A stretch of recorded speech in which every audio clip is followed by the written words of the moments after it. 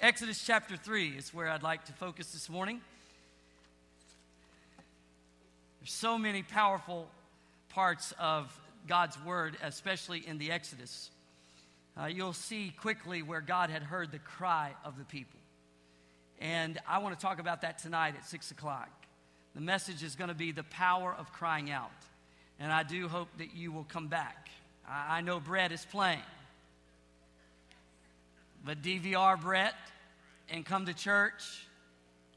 Oh, that was not encouraging. Because none of you would want to see that game any more than I do. If I'm coming, you better come. Exodus chapter 3. Tonight is going to be on the power of crying out. One of the principles that we see, one of the premises of the very nature of God, that when his people cry out, he hears. And it's a powerful message. Exodus chapter 3 verse 7 says, "Then the Lord told him, I have certainly seen the oppression of my people in Egypt. I have heard their cries of distress because of the harsh slave drivers. Yes, I am aware of their suffering. So I have come down to rescue them from the power of the Egyptians and to lead them out of Egypt into their own fertile, spacious land. It is a land flowing with milk and honey, the land where the Canaanites, Hittites, Amorites, Perizzites, Hivites, and Jebusites now live. Look, the cry of the people of Israel has reached me, and I have seen how harshly the Egyptians abused them. Now go, for I am sending you to Pharaoh. You must lead my people Israel out of Egypt." Out. He's going to lead them out of where they were. Egypt, a geographical place, an actual place where people were actually in bondage. But Egypt also in this story, the story of us serving as a metaphor of the Egypts we often find ourselves in, of bondage and strongholds. And when we cry out to the Lord, he hears our cry. And he moves in a presence of power to bring us out. Today, you can come out of a life that's destroying you. Today, you can come out of a brokenness and a despair to a life of freedom and deep down joy. Because that's the power of God, and that's the story of God. It's the story of redemption. Redemption often is used as like an accounting term, but its original use and its most accurate definition is to bring us out. When you take the word redemption and go find its first usage in the Bible, you'll see it's God bringing his people out of bondage. God can bring you out today. I don't say that as good preaching phrases. I say that from the heart, that there's nothing too strong for God. There's no bondage too strong for God. You can be delivered. You can be set free. There can be a fundamental shift in your heart. Tomorrow doesn't have to be like today. Next week doesn't have to be like last week. There is the power of transformation. Peter says he calls us out of darkness into a marvelous light, a freedom, a joy, a victory. You can know that victory today. I'm never surprised by a Sunday smile. I've been in this too long, and I know we can hide behind the Sunday smile, and there'll be a brokenness and a death working on the inside. Today, let God go there with you. Fear not, care not what someone else thinks. It's time for you to come out of your Egypt by the power of God. Rescue. That's the word we read here. He came to rescue them. You see, the stage was set for God to act in such a way that no one would be able to deny his power. There were all these spirits and gods that Egypt was focused on. They loved and they worshiped the Nile River. So God, in his power, turned the Nile into blood. They loved and they worshiped the sun, and so God blotted it out. They loved and worshiped cattle, and so God destroyed the cattle. One plague after the other, where God was dominant and God was making a show of them openly, showing that he is God of gods and God of all gods, and there's no one else like him, and there's no one else beside him. He alone is God. I mean, they had this thing with frogs in Egypt, and so God says, you like frogs? I'll give you frogs. And I mean, frogs were everywhere until they were like, please. I mean, they started realizing that Pharaoh was not God, but there was a God, and it wasn't him. This 10th plague, read it with me. Go over to Exodus 12, if you will.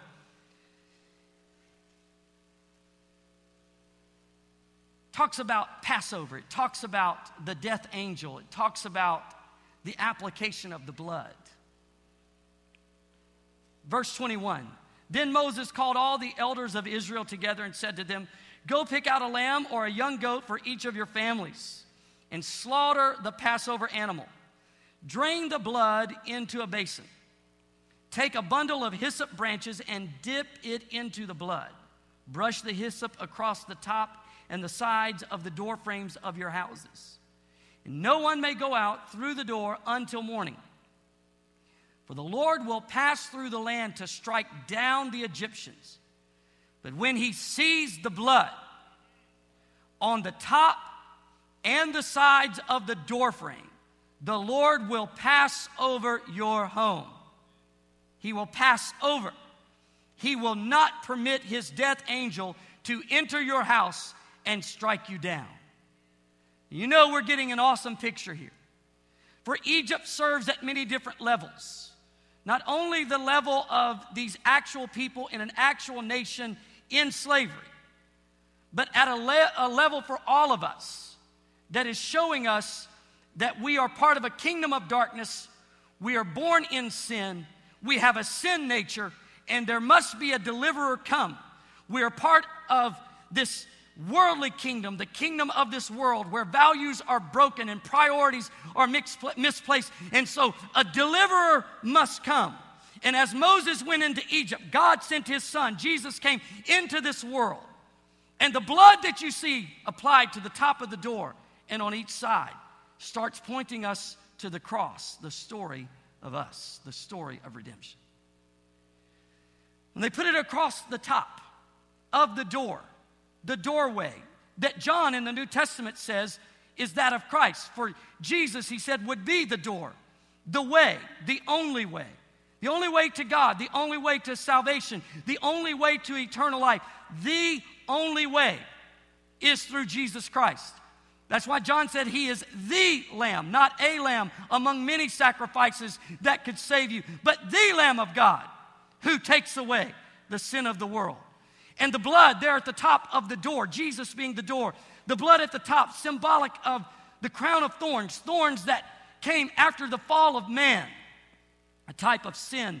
And now the blood is going to shed, and as it comes down the brow of Jesus, there would be a sprinkling at the foot of the door, just like the sprinkling of blood there in the mercy seat, at the mercy seat, in the Holy of Holies, all pointing to a time when Jesus, with arms outstretched. There in Exodus, it says with powerful arms stretched out, there would be a redemption, a payment made so that Passover could happen. It's Jesus. It's about Jesus, and he dies on a cross there in the New Testament. It's a type that we see here in the Old Testament so that we could come out of our Egypt today and be completely set free. He has made a show of principalities and powers. He has dominated them. That which dominated us, he has overtaken and overcome. And now his name is far above every other name. At the name of Jesus, that's where the power comes to break a bondage, to heal a sickness, to set someone free, to take the despair, to take the brokenness and make you new. It's the power of Jesus Christ. I don't want to ever lose that central to our message is the power of the blood. There are many things that this world will offer you to set up a pharmacy to try and address issues in your life. The greatest treatment center, the greatest power, the greatest influence we will ever know is the power of the blood of Jesus Christ. For his blood, once it's applied, has a life-changing influence on your life. Rescue, that's That's the premise of Egypt, that God would hear their cry and rescue them. And I want you to see words of covenant. Look over at Exodus 6, if you will. Verse number 6. Therefore say to the people of Israel, I am the Lord. I will free you from your oppression and will rescue you from your slavery in Egypt. I will redeem you with a powerful arm. That's the cross. And great acts of judgment. I will claim you as my own people, and I will be your God. He's talking about covenant in those couple of verses. And an English synonym for the word covenant is the word determine or determination. And I want you to see in those verses how determined God was to provide payment so we could be reconciled to Him. You don't have to be distant or disconnected. Your life can be reconciled to God. Freedom can come all through the sacrifice of Jesus Christ. It's not by works of righteousness that we do. It's by the grace of God. He said to all of the Israelites, apply the blood. He didn't say, here's how you need to live. He didn't pick out those who had lived a certain way, who qualified to be saved. It's not by works of righteousness. We're saved by the blood. We're saved by grace. That's why whosoever will may come. Some would hear a message like this and say, but I've done too much. No, you haven't. I addressed that lie. That's a lie from the enemy of your soul. Grace is available. Mercy is available. New life is available because it's not about you. It's all about the perfection of the sacrifice when the blood was shed. It came from Jesus, the sinless Son of God, and He who knew no sin, was perfect, became sin, that we might become the righteousness of God, the power of the cross. Is that your testimony today, that but for the grace of God, you can't imagine where you'd be? For anyone here lost and broken, grace. I shout grace to you today. Grace is available. 1949, Billy Graham was preaching beneath a tent, and God was using him in a mighty way. He caught a burden and a passion to take the gospel of salvation to the nations of the world. You know the story, 60 years now, no scandal, impeccable integrity. Out of his heart, he has preached the gospel message. And he would start it like this: we have a sinful nature, but there is a loving God who has given His Son. And through His grace, you can have peace with God because He reconciles us to God. Isn't that amazing? It's the simple message of God's grace. His mercy is what makes the difference. His mercy applied to our hearts opens a door of fresh hope and fresh opportunity. That's the kind of message that we as a church have to have. I give that message to you that don't know Christ. I give that message to those of you who do, because now that's your message and that's your ministry. It's one of reconciliation. It's one of taking this gospel and going to people who are broken and need to know that Jesus saves. I want us to be a faith family that makes known the power of the cross.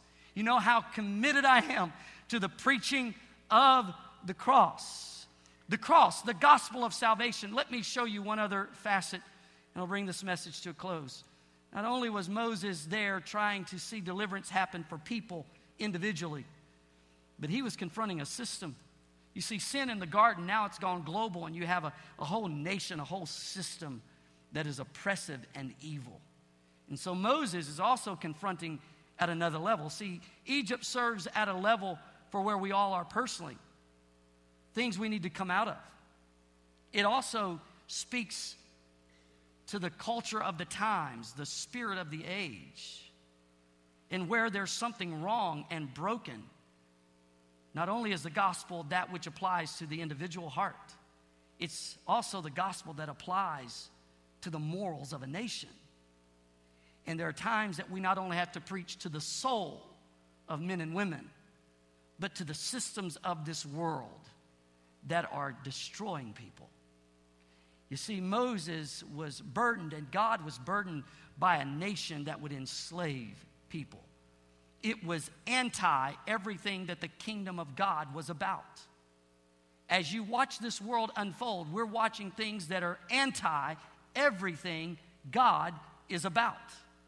And the same gospel that preaches to the lost soul is the same gospel that brings truth to a system that is broken.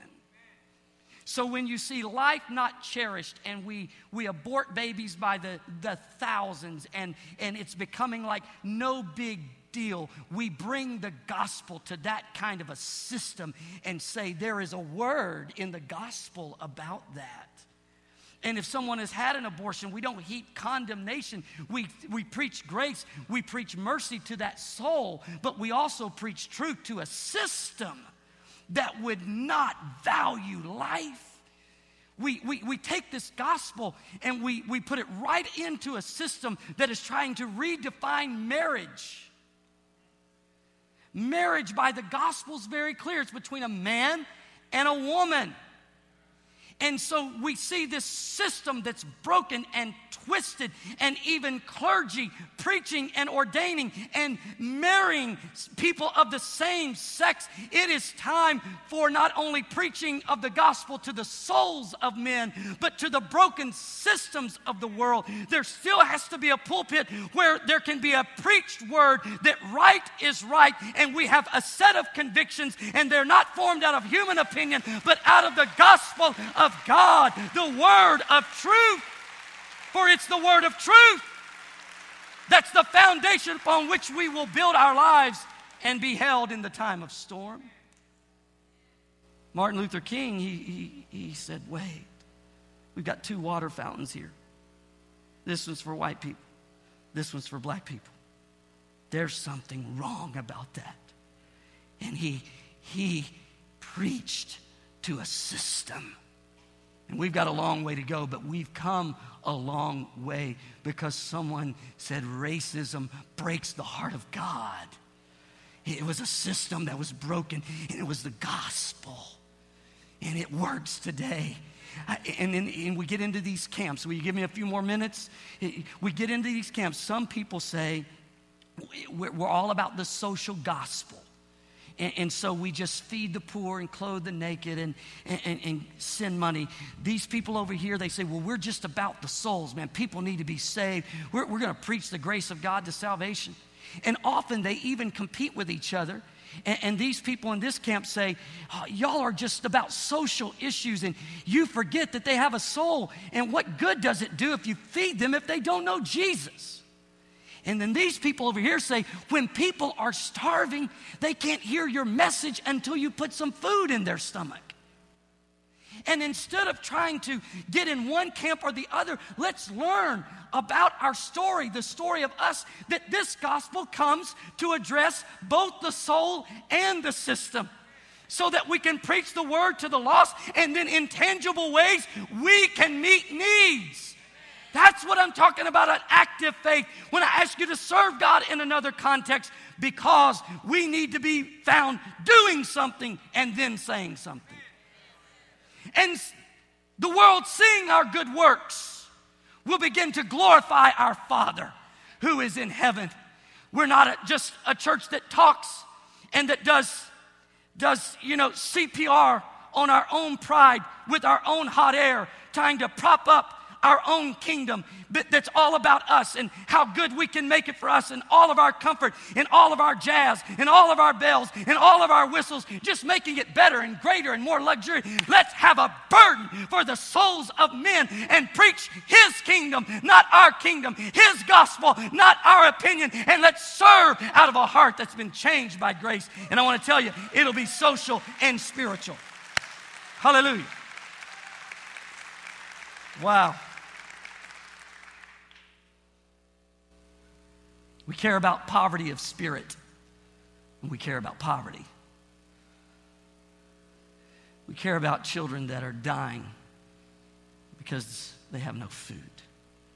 And we care about the bread of life getting delivered to the soul. And Exodus shows us a workable lead, that we've been given a gospel that will confront both in grace and love, and it will change lives. I close with this. And Tell you how impacted I am by Billy Graham. He's a hero to me. Man that preaches the way he does, the simplicity of the gospel of grace. He goes into those stadiums, and it has always amazed people that on the field, he'll usually be in some kind of baseball stadium, football stadium, and so the field has no chairs. Only people can sit in the stadium seating. And they're like, if we could put chairs there, we could have more people. He said, but we can't, because when I give the invitation, we're going to need all this space for those that are going to be coming to accept Christ. So he would declare that message. You have a sin nature. You can hear his voice. But there's a loving God. He sent his son. Through his son, you can have peace with God and be reconciled because of the shed blood of Jesus Christ. You admit you're a sinner and that he's the Savior. Confess him as your Lord, and your sins will be forgiven, and it will be a whole new day. His team would come, as this team has come, and they would begin to play and sing the simple song, Just As I Am. And all across those stadiums, people would come by the hundreds and even the thousands. And grace would work, grace would flow, grace would change lives. Amazing, amazing grace. He held and continues to hold a deep conviction about the grace of God that can call you out. And my message to you today is that you can come out of your bondage. You can come out of that addiction. Listen, don't hear this as religious jargon. Hear this from my soul. You can come out of your addiction. You can be set free. A fundamental change can happen in your heart. And the power of God working on the inside will work its way through your character and set you free. You're hurting, you're broken, there's pain in your heart. God will set you free. Come out of your Egypt today. The way has been made. Deliverance is offered. Come out of Egypt. Come out of the Egypt of sin. Come out of the Egypt of your brokenness. Come by the grace of God. Come into life. Come into purpose. And come just as you are. You don't go clean up and then come. You don't try to get fixed and then respond. You come as you are. He'll heal you. He'll forgive you. He'll uncomplicate your life one miracle after another. Just come. Just come with all of the baggage of yesterday's pain and yesterday's sin. Just come. Come as you are. But you won't leave the way you came. Because grace is going to do a work in your life.